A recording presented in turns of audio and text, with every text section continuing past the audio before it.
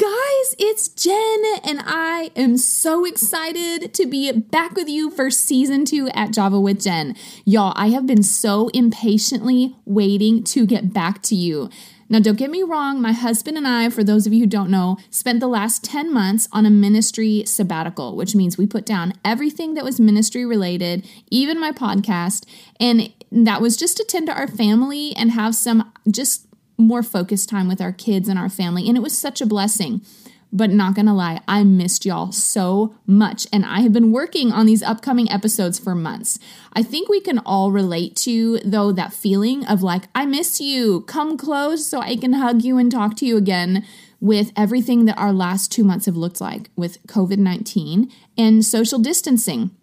So on that topic, I realized all of us are in the same boat, all of us moms with school-age kids, in that we all suddenly overnight became homeschooling moms. Many of us without any practice or any tools for this. So I had been grasping at straws and pulling from my friends who've been homeschooling for a long time and realized I want to share their wisdom with you because it was such a blessing to me. So I decided to have spoiler alert, she's pretty hilarious, on the today so that we could share all of her wisdoms with you.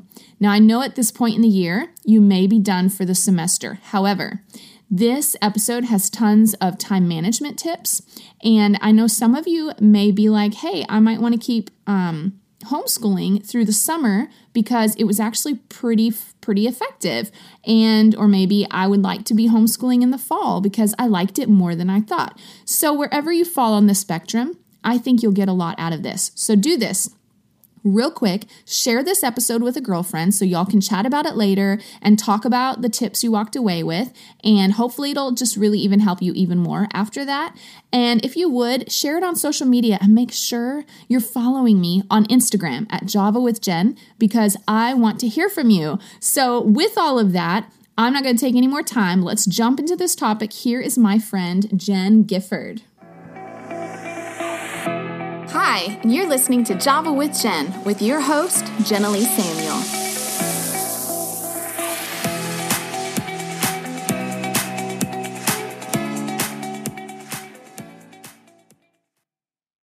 Thank you, Jen, so much for taking the time on your busy evening with your kiddos to come talk with me about homeschooling. I know that my listeners may come from all sorts of backgrounds as far as their relationship to homeschooling, but all of us have been in the same boat for at least the last 2 months, being thrown into homeschooling unexpectedly. And so I thought it'd be perfect to talk about this, to pull on your wisdom, since you've been a homeschooling mom for how long now?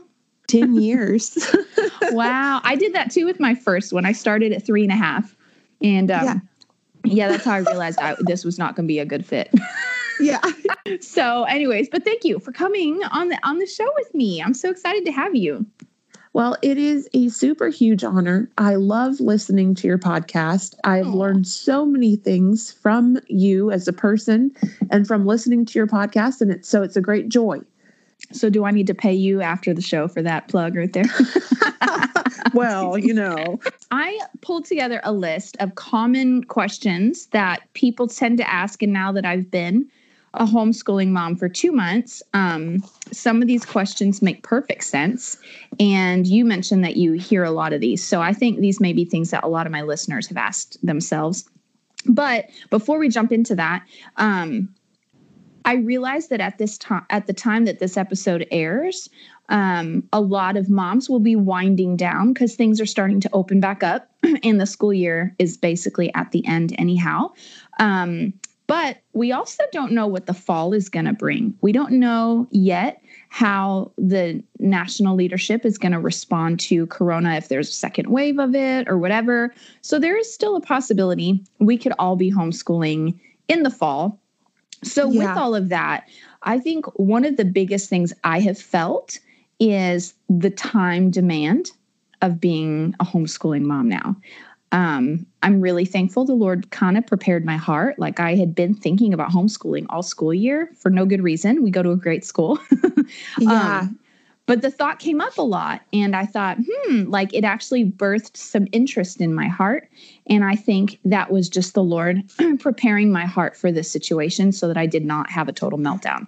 So you're an ambitious woman. You're a creative woman. You have 4 children, and you're involved in stuff at church and everything. How do you manage the time with educating all your babies and doing all the other things?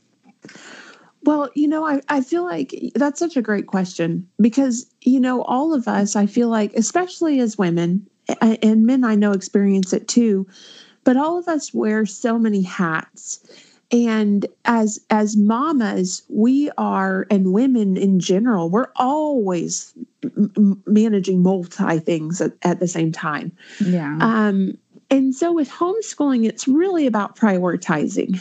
And I know that you know this, and so many women, we can get pulled in so many different directions and have so many ambitions and so many things that we want to do or that we've been asked to do or that, work requires us to do. And so it's really all about prioritizing. And when it comes to homeschooling and educating our kids, knowing that that is number one, whether you've chosen to do it or you've been thrown into it because of coronavirus.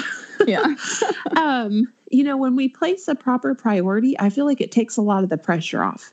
True. So when I'm with my kids, I understand that I'm with my kids, and that is number one in that moment.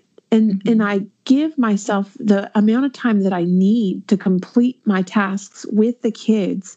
And then when the time is over, I don't keep going with it and exhaust myself and the kids. I realize, okay, our time is up for this subject or for the day. And now I can move on to other things.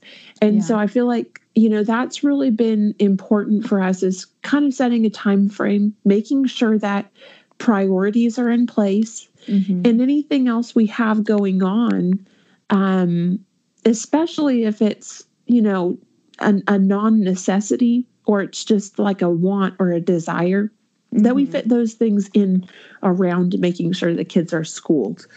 Yeah, that makes perfect sense. So what does that look like when you have some things that are competing for your time because they all seem important? Like you just moved, so there was moving, or say it's a holiday, or just something that there's maybe urgency puts it higher on the priority list. What does that look like? Does your house end up kind of taking the back seat, or how does that look practically? Yeah. I feel like it's all about, that's great. I think it's all about being flexible. We did just move. And so in the midst of moving, I knew that to try to homeschool the kids and try to stay on a normal schedule was out of the question. Right. So we gave ourselves the freedom to say, you know what, for this amount of time, we are not doing school. And then we're going to go ahead and school through some parts of the summer that we would normally have off. And I know that, some women do not have that freedom right now because, they're still having to teach the kids, and they're given stuff from the public schools or the Christian schools or whatever. But I do feel like as homeschoolers, we do have a certain amount of freedom. Yeah. So if there is something pressing that I need to get done and it's a right now thing, that's the wonderful thing about homeschooling is I can rearrange my day.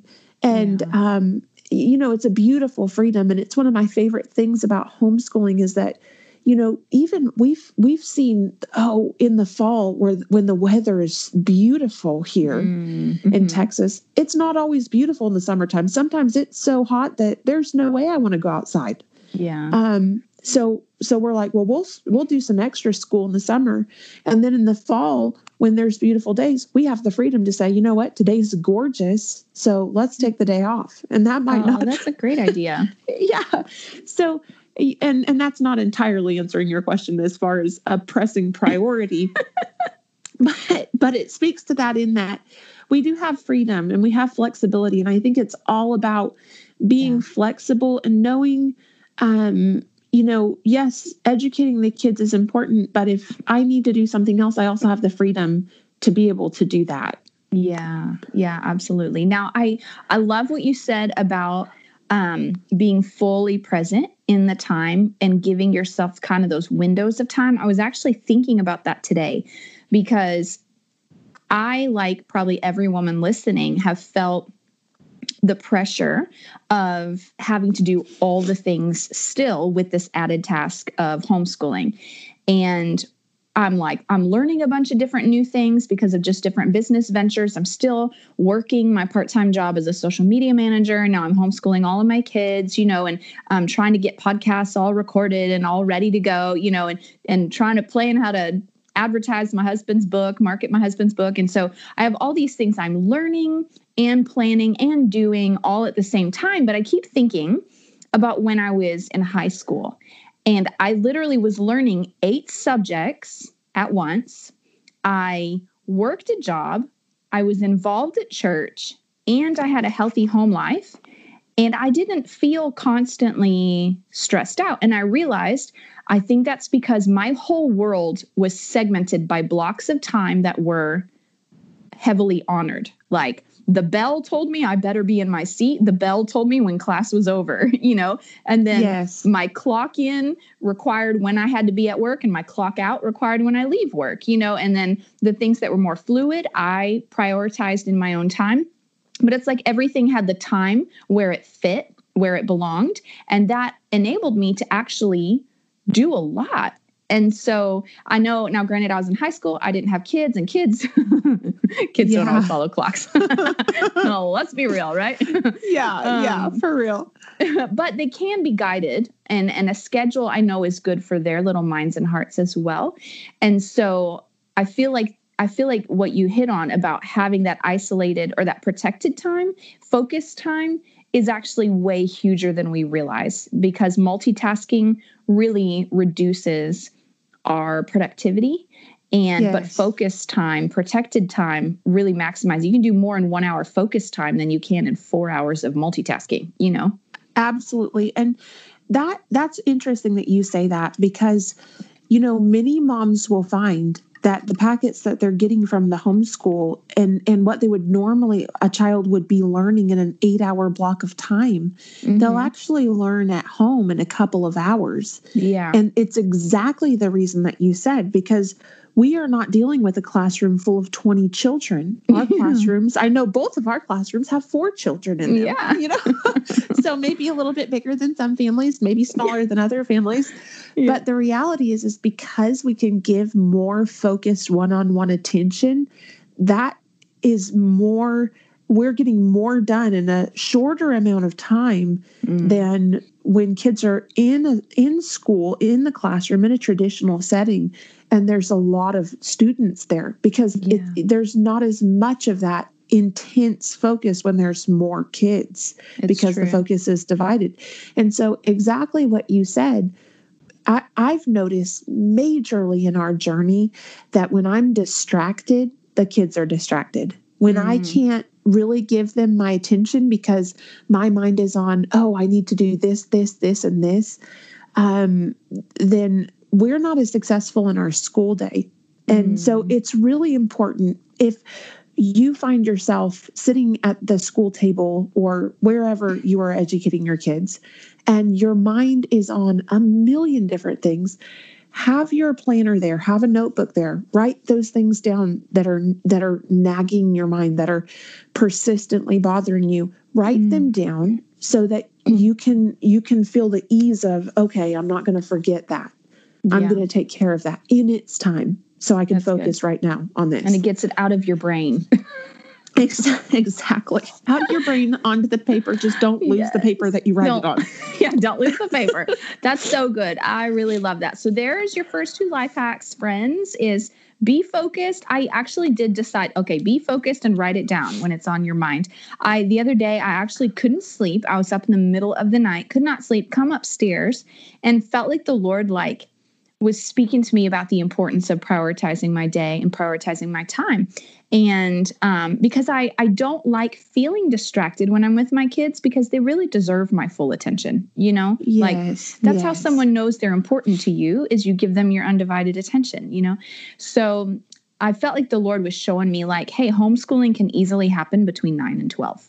It doesn't have to go past 12. Like it can easily be done by then. And then I can work from 12:30 till 4, a little gap for lunch. 12:30 to 4 is when I can work and do my podcast and do my styling. Because even just an hour a day on each of those different things, I'm going to get a lot done. And doing it every day, I'll get it all done. And then by 4, I can give my attention back to my family, plan dinner, clean the house, do the things, play a card game, Absolutely.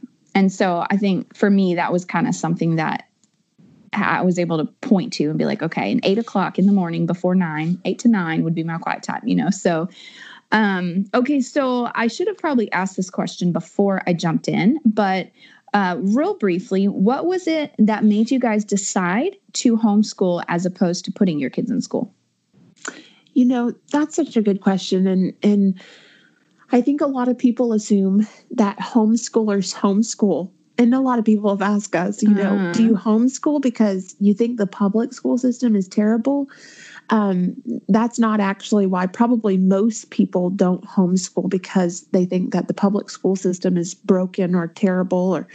I myself personally, and I think so many people have been incredibly inspired by educators that go to work every day and give and dedicate so much of their time, so much more than what they're paid for, to educate children in the public school system. Yeah. But for us, it was really something that we felt like the Lord was calling us to do. And I think that that's really important. It's always important that we follow the Lord in our lives and follow his direction. Yeah. And we always felt that calling to homeschool our kids. And it was always a desire. And just to be able to have that time, to be able to share that time with the kids, to be able to be there all the time and educate them, just felt like something that we really wanted and were really interested in. And even for the kids to have the freedom to be able to learn about what they were interested in learning and having that opportunity and that freedom, which even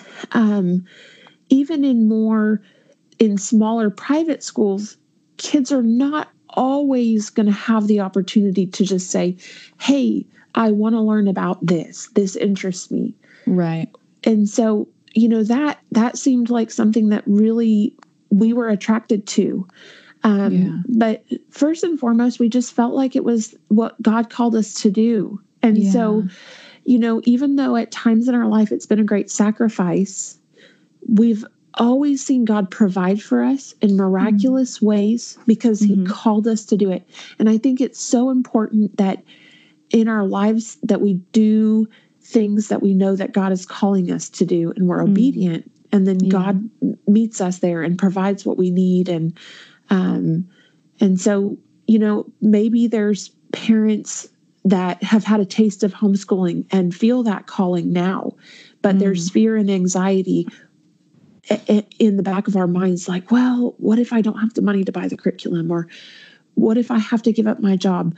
I will say to you that if God is calling you to do something, he will meet you there and he will provide everything that you need to do what he's calling you to do. Yeah. I totally agree. I love that. In fact, I'm gonna agree and contrast with agreement, if that makes sense, with what happened for us. So like you, when my kids were little, it was kind of a trend. The homeschooling trend was really becoming big. And it seemed like these certain families that I was around kind of equated homeschooling with godliness. And so I felt some pressure, to be a homeschooling mom. So we tried, and of course I'm creative and I like getting my hands in things. So we actually really did have fun the 1.5 or 2 years that we homeschooled Judah and Levi. But I realized, we focused on the fun aspect. We celebrated every holiday for like the whole week and we had a whole lot of parties and, learned the alphabet in there too. And so, but I remember like when I realized how hard it was for me to function well with my son and be patient and have the grace needed to teach him well and not scar him for his education.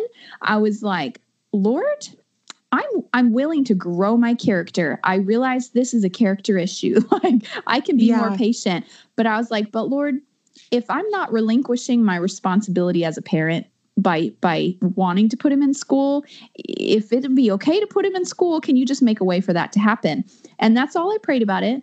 And then my husband came to me literally like 2 days later and said, "Hey, Jen, I think that we should put our kids in the Christian school over here near us." And I was like, you do realize that costs a lot of money and we don't have any money. So there's that, but sure enough, the boys have only been in Christian schools and schools that we could not afford at all, at any point, really. And the Lord has always provided for us to be at the schools we've been at. And so for us, it was not homeschooling, but it was still the way the Lord decided to do it for us. And he still provided. So it's like the same principles you just pointed out, but it looked different for our family. And so I share that to encourage anyone who's listening who maybe has felt like homeschooling equals godliness, because I just reiterate what Jen said, like this is about being obedient to the Lord for your family and trusting him for the provision. So absolutely. That's great that you say that too, because every family is different. And God is, the reality is that God does not call all of us to be pastors or he doesn't give us all the same giftings. He is asking all of us to pastor, but he's not calling all of us to be pastors or to be full-time evangelists. Or there are different capacities where God might speak to individuals very differently, and it still equals godliness. There's single moms.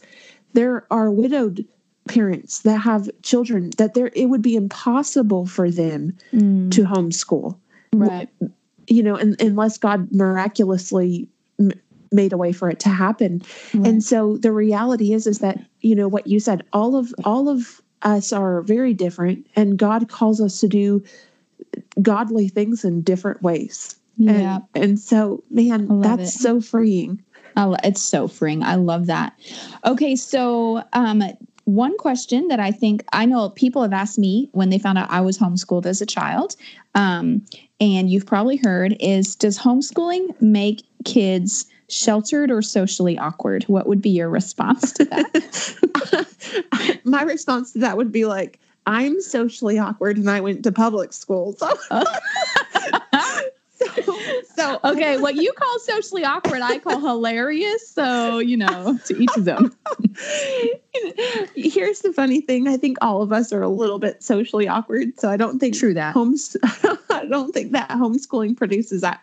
However, it's a genuine concern that homeschooling kids don't get the same opportunity that other kids get being in a traditional school setting. So that is an advantage that kids have in a traditional school setting, is that they're with their peers all day long and they learn how to interact with a lot of people their age and their teachers and administrators. So it's definitely an advantage, and it can be a challenge for kids that are homeschooled to have they don't have the same social experience as traditionally schooled kids, but it's not necessarily a lesser experience. Kids who are homeschooled have a different set of social skills. They might be more adept at interacting with adults because they interact more with adults. They might have more meaningful one-on-one conversations because they have more of them throughout the day. Yeah. And so I think that it doesn't necessarily make kids socially awkward. It may give them more challenges with interacting with kids their own age. I think that it's just different. Right. And as far as being sheltered, what I've always said is that it's my job to shelter my kids. God shelters us, Yeah. And I think that every parent, regardless of what type of schooling that they are receiving, they want to shelter their kids to a certain degree. There are things that we want to protect our kids from, and it's our job as parents to protect them. So I will never apologize for sheltering my kids from certain things. And I'm so thankful to have the opportunity to keep them from being exposed to things that at a very young age, they shouldn't have to process. And I'm thankful that they don't have to process. Yeah. And I understand that, some kids might have to process certain things earlier.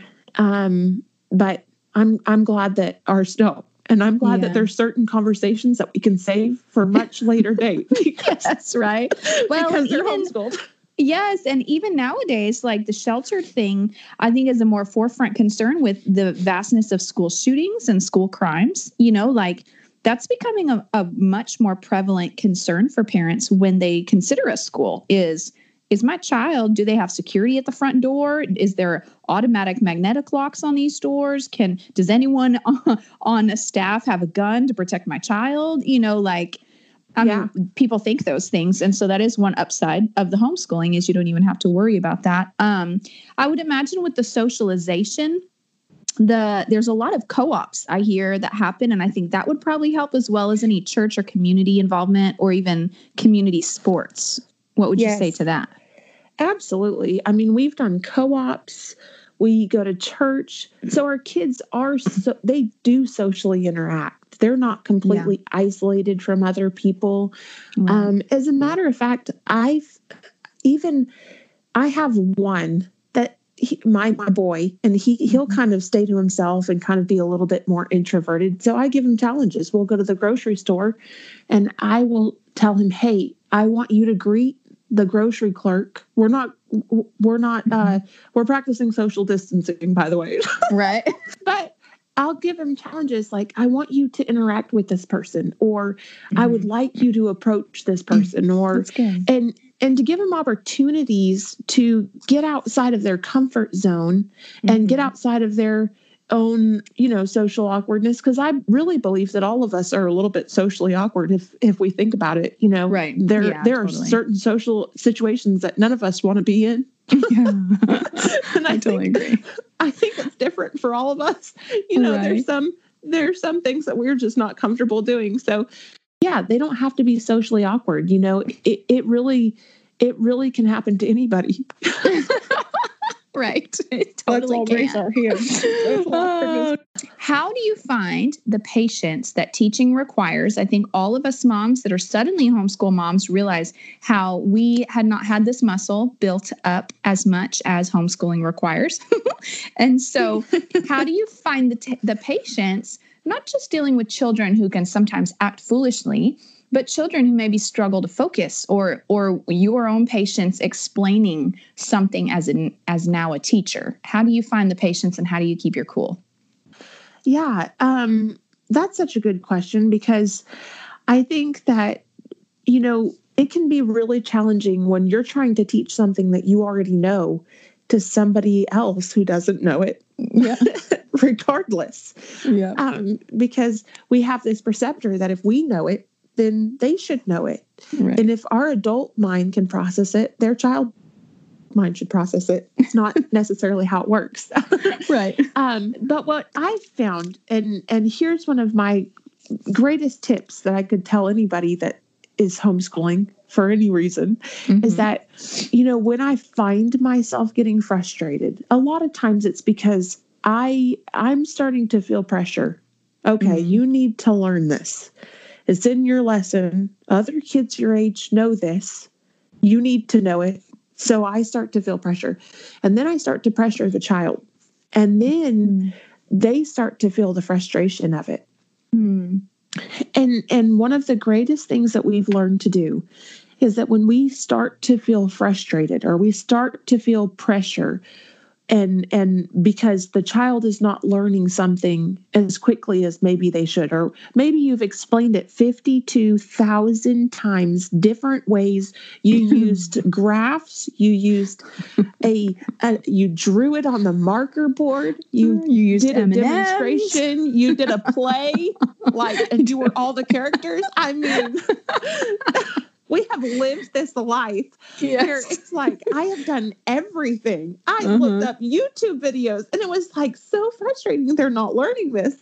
Yeah. And so I think one of the greatest tools and weapons that we have attained through the years is that if they are not understanding it, we move on to the next subject. Yes. Because sometimes our minds just cannot process something. Right. And even as adults, somebody says something to you like 5,000 times and you're still like, what? Like, Did you just say? What did you just say to me? Yeah. And so right now I'm teaching my son algebra, and sometimes he looks at me like, and sometimes I have to relearn it on YouTube, and I'm looking at YouTube like, what did you just say? Right. And so we're like, you know what? Let's do reading now. It's time for reading. When we start to, I think it's really important that when we start to feel frustrated and flustered, our brain is not at that point. Down. Yeah, it really does. We shut down and we're really not able to learn because we get flustered. Yeah. We get emotional.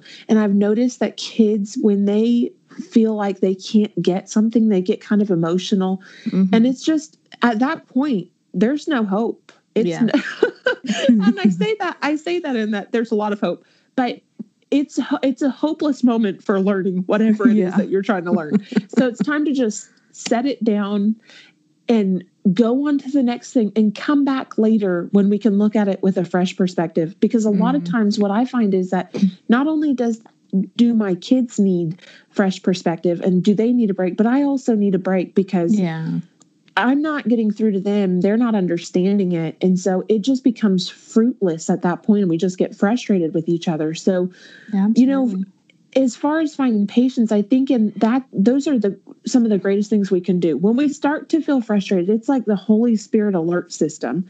Right. When we start to feel aggravated, when we start to feel the frustration of it all, we have to understand that whatever we're doing in that moment isn't working. And so we move on to the next thing. Or we go outside, we take breaks, we take a recess. I think patience is something that it's grown. And it's also understanding when we just need to kind of let go and give grace to our children, but also give grace to ourselves. Yeah, I agree. And did you know everything that you're saying is actually totally supported by science? You probably already know this, but I've been studying neuroscience since the last year or so. And that when you don't understand a thing, like when something is difficult to understand, you actually, when you sleep, the things that you learn during the day sink into a deeper layer of your consciousness. And so the things that maybe you can't understand or you're just not sure and you need to process, that's why people say, I need to sleep on it. Because when you sleep on something, it actually sinks deeper into your understanding. And so then sometimes in the morning, you'll be like, oh, I get it. I totally get it now. I think that's also why the Lord says don't go to sleep on your anger because that will sink deeper into your soul as well. But not only that, but actually that children, my friend who's a family therapist told me this. She said that it takes 200 repetitions to learn something, but if you are having fun when you do it, it only takes 20 repetitions. Wow. And so if fun and joy and connectedness opens our mind up to receive understanding better, then when we get emotional and stressed out, it clamps down and closes off all those circuits that would enable us to learn that new thing. And so many of you have been so sweetly asking how you can help promote and support the podcast. And so I've thought about it, and there are a couple ways that are super easy and super efficient. Firstly, sharing any post that I make about an episode, rating and reviewing on social media and iTunes is huge. This is so simple, and yet it really helps get the word out to more people, and it actually helps me come up higher in iTunes search results, so then people are able to find the podcast more easily. Secondly, you can financially support monthly through the Anchor app, which is where I'm hosted, or on Patreon. Just go to the Anchor app and hit support, or you can give through Patreon as a monthly member. Just visit patreon.com/JavaWithJenn. That's Patreon, patreon.com/JavaWithJenn, and sign up to be a monthly member at whichever amount that you prefer. Your donations help me to invest into new equipment, helps me send thank you gifts to interviewees, because I love to do that, and affords me the ability to continue to put my time back into my podcast so I can keep giving back to you. Now, some of you have already been doing this, and I am so grateful. Thank you so much, because when y'all do this, it encourages me so very much. So that again was share, rate, review on social media and iTunes, or give financially through Anchor or Patreon. Okay, with all that said, thanks for listening, and let's get back to the show.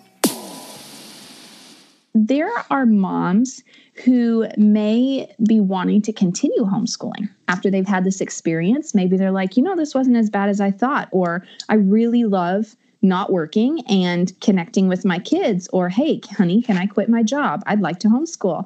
So for any of those moms who are kind of new at it, as we all are, but are wanting to continue, how would you recommend picking curriculum and what you prefer? Now, I know that's a really big question. So if you can somehow simplify that, if that's possible. Yeah. When it comes to curriculums, there's so many good curriculums available. What I would highly recommend is go to a local homeschool store where you can touch the curriculums. I know we have one in Houston. I wish I had the name of it written down so that I could tell you. But most states will have even conventions where you can go and they'll have tables. We have one actually at the Lighthouse homeschool right here in Mid-County. Oh, okay. And there's a bookstore. You can actually walk through. You can look at the different curriculums. You can flip through the pages, and you can kind of get a feel for what the curriculum is like. I feel like it's so important. You can read about curriculums online, and there's so many that it can almost become confusing. But if you can actually look at them in person, it makes a world of difference. But another thing I would say is talk to other local homeschool moms. There's a million homeschool groups online, and you can say, hey, my kid kind of learns this way. They're a visual learner, or hey, my child is struggling with this. What would be a good curriculum? And you have this great community of moms that can say, well, my kid struggled like that too, and this curriculum really worked for us. And so reaching out to other moms, even a lot of other Facebook moms. Groups? Exactly. Facebook groups. There's we have a Southeast Texas homeschool help group here in Southeast Texas. But I feel like every area probably has their own local homeschool community. Yeah.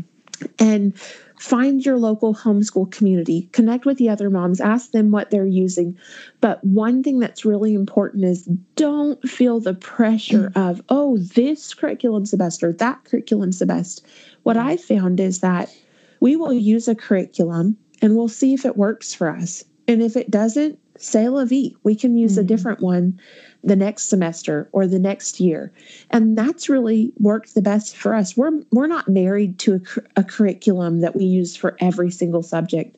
We see what works best for the kids, what they enjoy, how they enjoy learning. And if they enjoy and love a curriculum, man, we stick with it. But if they don't, and it's no fun for them, then it's no fun for me. And we just move on. Right. Absolutely. Now, I have heard some homeschooling moms say that they'll mix and match their curriculums. Do you recommend that? Is that even possible? Like, how do they, I would imagine they'd sell an entire curriculum as a packet. Yeah. I absolutely recommend mix and matching because that's what we do. I know that some people do choose to do like a whole set of curriculum. What we've found is that many curriculums are strong in one subject and may not be as strong in another subject. But also, when you use one complete curriculum set, it uses kind of the same language and the same learning style throughout. And what I found has been really successful about mixing and matching is that by using different curriculums, they're getting different learning styles, very similar to what they would experience in a public school setting or in a college setting. You're not going to have all your books be one learning style or one set of language. And so we really like that. And it makes it more fun and exciting for the kids. And so, that's what we've chosen to do. I know some people don't want to do that, but even we have some that we learn that are DVDs. But I wouldn't want the kids to just do all online because I feel like handwriting is really important. Right. And so I feel like that's another thing. It's really personal, but we love to mix and match our curriculums because it really, to me, variety is the spice of life. And we like to have different varieties, and it's kind of really fun. Well, and now that you're saying all that, that kind of probably pulls in some of the dynamic of the benefit of them having like different teachers. Like some teachers will have a certain teaching flair for one subject, while another teacher might have a certain flair for another subject. And so, yeah, we do kind of benefit from the many as opposed to the few. Yeah, so I get absolutely. That totally makes sense. So all that to say, like, there's no pressure if you want to mix and match. If you like sticking to one, it's probably neat and clean and simple to stick to one. And so just finding what fits for the family the best. That's awesome. It's so smart. How about a lot of moms are going to ask, how am I even qualified to teach my kids if I'm not a certified teacher, or I failed at math in my sophomore year? How am I going to teach my high schooler? I didn't, but some people have, whatever. Yeah. No, it's totally a legit question. I've had people ask me before, do you have a teaching degree? Like, how can you teach your kids if you don't have a teaching degree? But how are we qualified to be moms? Right. And raise other humans? Right. I mean, how are we qualified for any of it? Really. So true. The amazing thing about homeschooling is that God created us to be the parents of our children. And we have so much more capability than we give ourselves credit for in general. I feel like we live in a time where there's so much pressure put on moms. And so we question everything. And very rarely do we give ourselves the real empowerment that God wants us to have as moms, that we are so capable, that He has actually given us the tools to raise and teach our children. And, in Deuteronomy, it says, teach your children in the morning, teach them in the evening, teach them about God constantly. And you don't have to have a special education to teach your kids the things that they really need to know. And I'm not saying skip math and reading and writing, but the most important things we can teach our kids are character and the Bible, about Jesus. And you don't need a degree to teach them those things. But beyond that, when you are homeschooling, you do have a curriculum that has the information there for you. And like, for example, my son is in upper level math now. And some of the things I have to get on YouTube and relearn, because even though I took college algebra, it's been years ago. Yes. And my mind was like, if we can lose some weight, that's the stuff we're leaving behind. Right. Like, this ship is headed in a direction and we don't need that overboard. It's going overboard. So algebra went overboard. And so there are things that I'm relearning, but he has actually a teacher on a DVD who is wonderful. I love his DVD teacher who teaches him upper level math.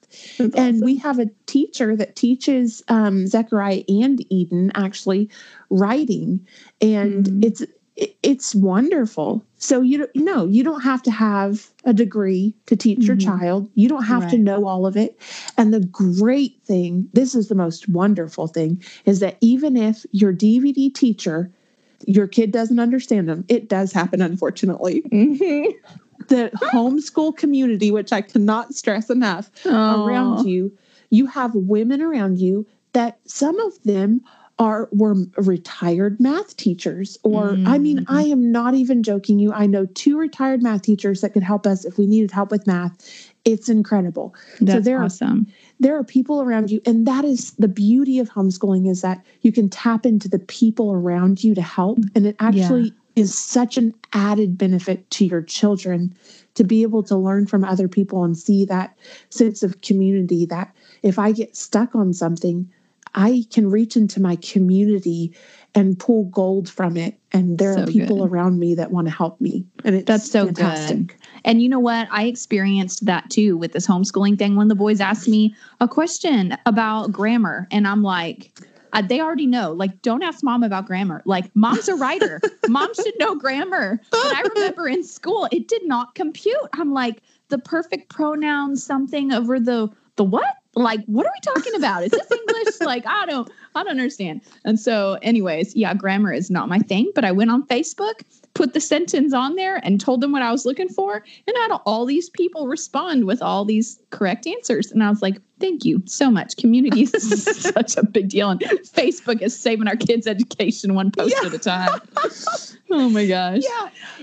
It's amazing because when it comes to grammar, I've read that we actually learn what we need to know and our mind forgets the rest of it. We just memorize.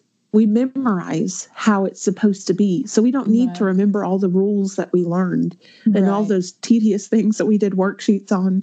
And we spent hours studying. Our brain is like, we're tossing that overboard. We don't need it anymore.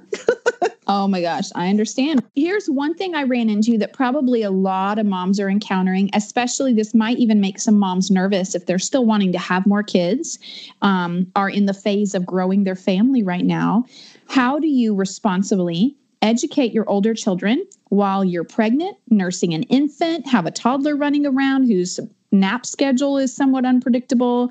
I mean, that was an issue for me. Like, once my third one came around, I was like, I can't, because my first two weren't that old. You know, they were 4 and 5 or 5 and 6 or something. And so they weren't able to self monitor or self-educate. And so how do you do that? You have a little one. Annie's what, 2 or something? Yeah, she's 2. Uh-huh. So how do you do that? You know, that is a real challenge. And what you said, like we do have 2 that are older that can work independently to a degree. Yeah. But for the mamas that have littler ones, maybe they have a preschooler or a first grader or a second grader. What I would say to that is that you just homeschool around your life and you be flexible. I have nursed a baby at the homeschool table many times. I've sat there and nursed my baby and helped with a reading lesson, or we made it work for us. And if I had to leave the room to lay the baby down, then I would have a coloring page handy, or I would have a video from, you know, it could be the Magic School Bus, or it could be whatever you're learning about. Maybe you're doing a history unit or a science thing, something fun, or a craft that they can work on when you have to leave the room. Yeah. You know, those things come in real help. They become really helpful when you have those moments where you do have to tend to a little one. I know for Annie, she's in the stage where she wants to get into things. She went through a stage where she wanted to sit at the school table and throw all of our stuff off of it because she wanted I can see her doing that. Yeah. Yeah, she's so ornery. And she's really our youngest one, so she's kind of the star of the show, and we're done having babies, so we kind of lavish her with attention and love. Right. and so she's high maintenance for sure. Very important to her to feel like she is a part of what we're doing. She was very, very disappointed when we started the school year this year. And she protested majorly. And so it is a real challenge. And so for us, you know, we got some little blocks. I have a little bin that has rice in it. It's like we call a sensory bin. And yes, it has been flipped over numerous times. And you just live with some rice on the floor during the school day. Little things that they can do. And hey, rice might be a nightmare to somebody, but making the toddlers feel included, give them an activity, give them some Play-Doh. Give them something that they can do there with you so that they feel included. That's really important for Annie. If you have a 7-year-old or an 8-year-old, they can learn what they need to learn usually within a couple of hours. A 5 or 6-year-old, they can learn what they need to learn usually in a couple of hours. If you need to take their school with you somewhere, if you need to sit and rock a baby while you teach school, those are all things that you're allowed to do when you're homeschooling, which is magnificent. But if for some reason you were up all night with a baby and you need to take a nap in the middle of the day and maybe you didn't finish your lesson, that's also okay. Do an extra lesson the next day. I love it. I love it. That's so good. And I find too that it seems almost like for us as the teachers, like Shiloh started out, the teachers were sending me 7-8 subjects of work that I had to do every day with him. And even though some pages only took him 5 minutes or 10 minutes, it was so many subjects. I was like, oh my gosh, I'm going to die. And so we were schooling until 3 or 4 in the afternoon just because he'd get so distracted, you know? And so, but once they pulled back and we only have like 3 or 4 subjects a day, I realized, okay, this is a lot more manageable. And so that's like block scheduling when I was in high school. Yes. We would do 4 subjects a day and we would just do them every other day. My older boys do that. And so I feel like even with homeschooling, there may be 8 subjects they need to learn or 6 or whatever. But I feel like even alternating days so that you can maybe focus a little longer, do a double portion on that one subject. But if they're focused and they can nail through a couple things, that maybe sometimes that's more helpful for the child to not have so many subjects to cram into a day. Exactly. That's actually exactly how we do it. We have subjects that we only do a couple times a week. And then we have subjects that we usually do math and literature and reading 3 times a week and sometimes 4, depending on how ambitious our schedule is. And then on the in-between days, we'll hit science, history, writing. So we don't try to cram all the subjects in one day either. And I don't think that, I think when you try to do less on those days, the learning, like you said, is more successful. They're able to retain more information, but also what I think is really important is they're able to have fun. Yeah. And I think the great thing about homeschooling, and this is perhaps maybe the most important thing about homeschooling, is that it's not supposed to look like public school. Yeah. You are not in a classroom with 20 other kids. It shouldn't take 8 hours. Yeah, exactly. You know, it's pretty much more one-on-one. And so it should take half the time. And then it's okay if they're done at noon and they're outside playing. As a matter of fact, it's not okay. It's fantastic. Yeah. It's fantastic for kids to learn to do chores. It's fantastic for kids to learn how to play and climb trees and do things that kids do. And they learn so much that way. Yes, I agree. In fact, you're so perfect. You're bringing us right into our last interview question, and then we'll get on to the life hack that you have stored up for us. But is everything academics, or do you find that they do better when you infuse it with other topics like life skills, like chores and setting up a dentist appointment, or even hobbies like playing guitar and basketball? How do you work all that stuff in to help with their learning? Yeah, that's awesome.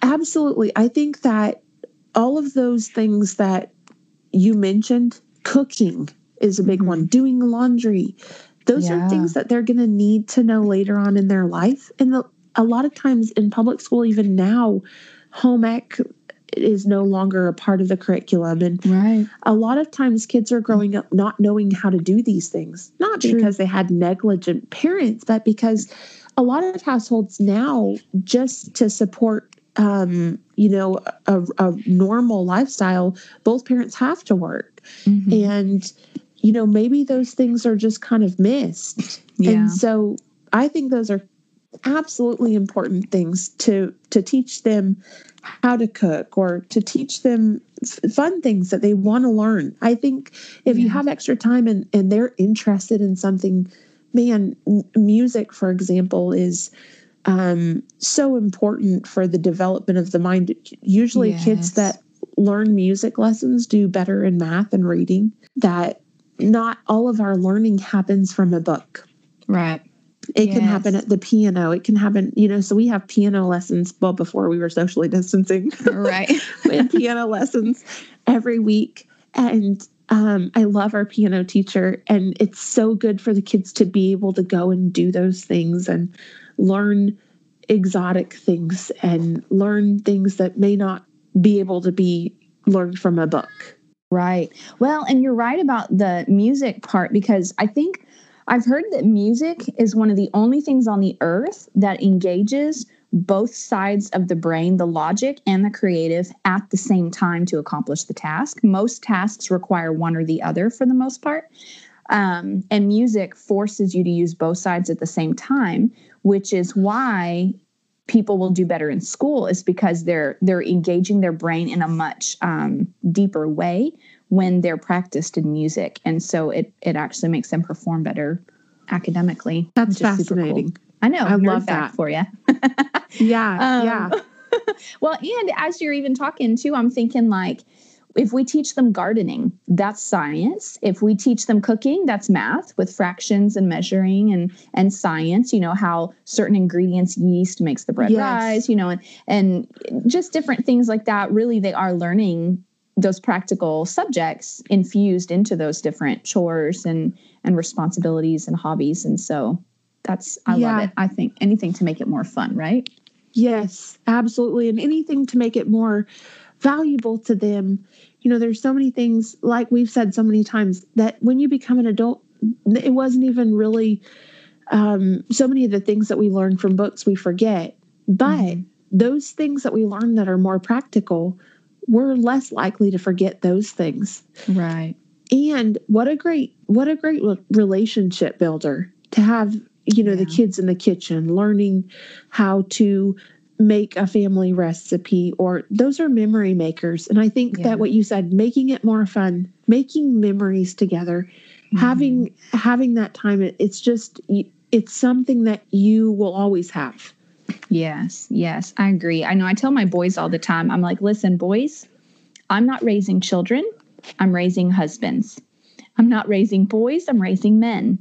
The things we're teaching you today, you are going to need for the rest of your life. So pay attention, so no pressure though. No pressure, but I do help them understand, like, it's a big deal that you don't put your dishes in the sink, because that's an issue of self-care and responsibility, and I try to point to the character quality that's behind it, that way they understand mom's not just a Nazi, mom's not just lazy and can't do it herself. Mom actually has a reason for this, And so you're totally right. I love how you said that. You worded it so well. Okay. So now on to one of my favorite parts of the show is life hacks.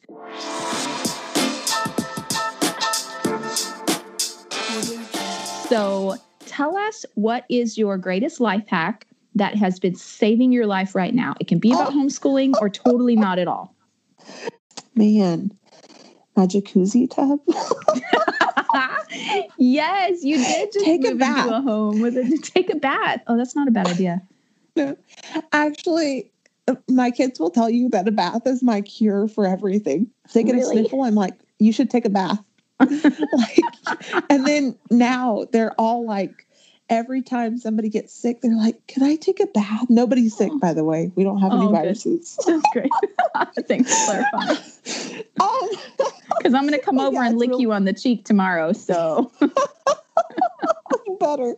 Yeah, so my kids are like, they think that taking a bath is the cure for anything. Now that we have this giant bath, I mean, we're going to be like a hospital. I think Jesus did that because he knows that baths are your love language. Yeah. Honestly, really, I remember saying to James, like, I know this is crazy, but I really want a jacuzzi tub.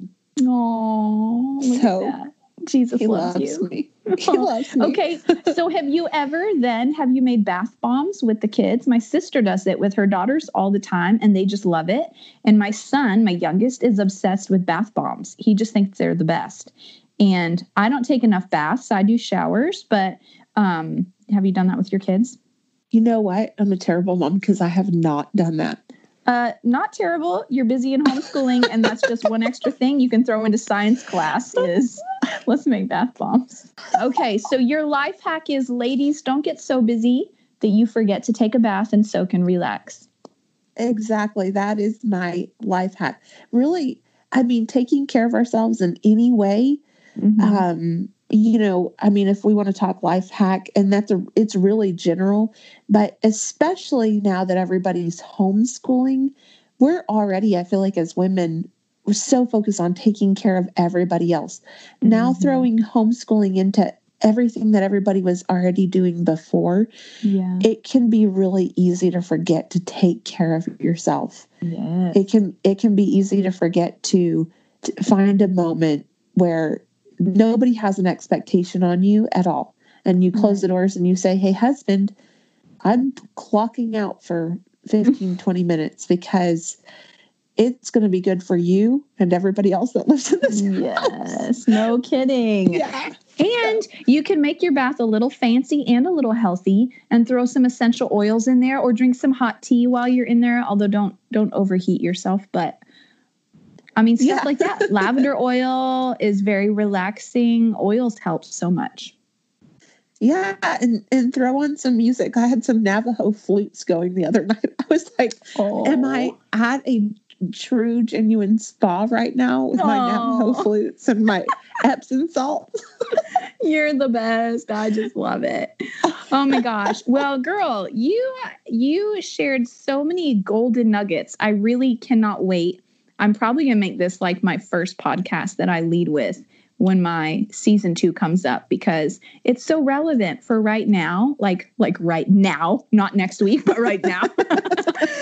Just kidding. It'll be relevant next week. But yes, thank you so much. I can tell from the way you answered and the insight you shared, like you've obviously been doing this a while and have obviously learned the things that we are all just beginning to get in touch with. So thank you for taking the time to share all your knowledge and wisdom with my wonderful listeners. Well, thank you so much for giving me the opportunity. And to all of you that have been thrown into homeschooling, my hat is 100% off to you. Yes. Including you, Jenilee, because man, I know that like all of us we're already, like I said, doing so much. And to just unexpectedly earn the hat of I'm educating my children now, not only responsible for the kind of human beings they turn out to be, right, but also how smart are they? Yes. Oh gosh. And it's totally different. You didn't get to pick your curriculum. You didn't get to decide what you were doing. It's all been arranged by different people and probably on different platforms. And so you are all incredible for being able to do that. Well, thank you, ma'am. Thanks so much for tuning in to this show. Jen, you've been just a treasure. And you guys share this episode with all your other mama friends, because we're legitimately all in the same boat right now. And even if your mama friend only has 2 weeks left of homeschooling, some of these tips could be enough to add extra peace and joy to those last couple of weeks. And so share it on social media and make sure Jen's wisdom gets out to the masses. Okay, thanks so much, Jen. Thank you, Jenilee. Thanks so much for tuning in to today's show. For those of you who've rated or shared this podcast on social media, thank you. Reading your comments and reviews always means so much to me. Listen, let's stay connected. Come follow me on Instagram at Java with Jen, where you can follow the latest and say hey. It's a really great way to stay in touch. Many of you have also asked how you can support the show. You can make donations through the Anchor app or on Patreon, or of course by sharing, rating, and reviewing on social media and iTunes as well. Thank you to each of you for your ongoing support. Your heartfelt feedback always reminds me why I do this. Until next time, remember, you've got this, and God's got you.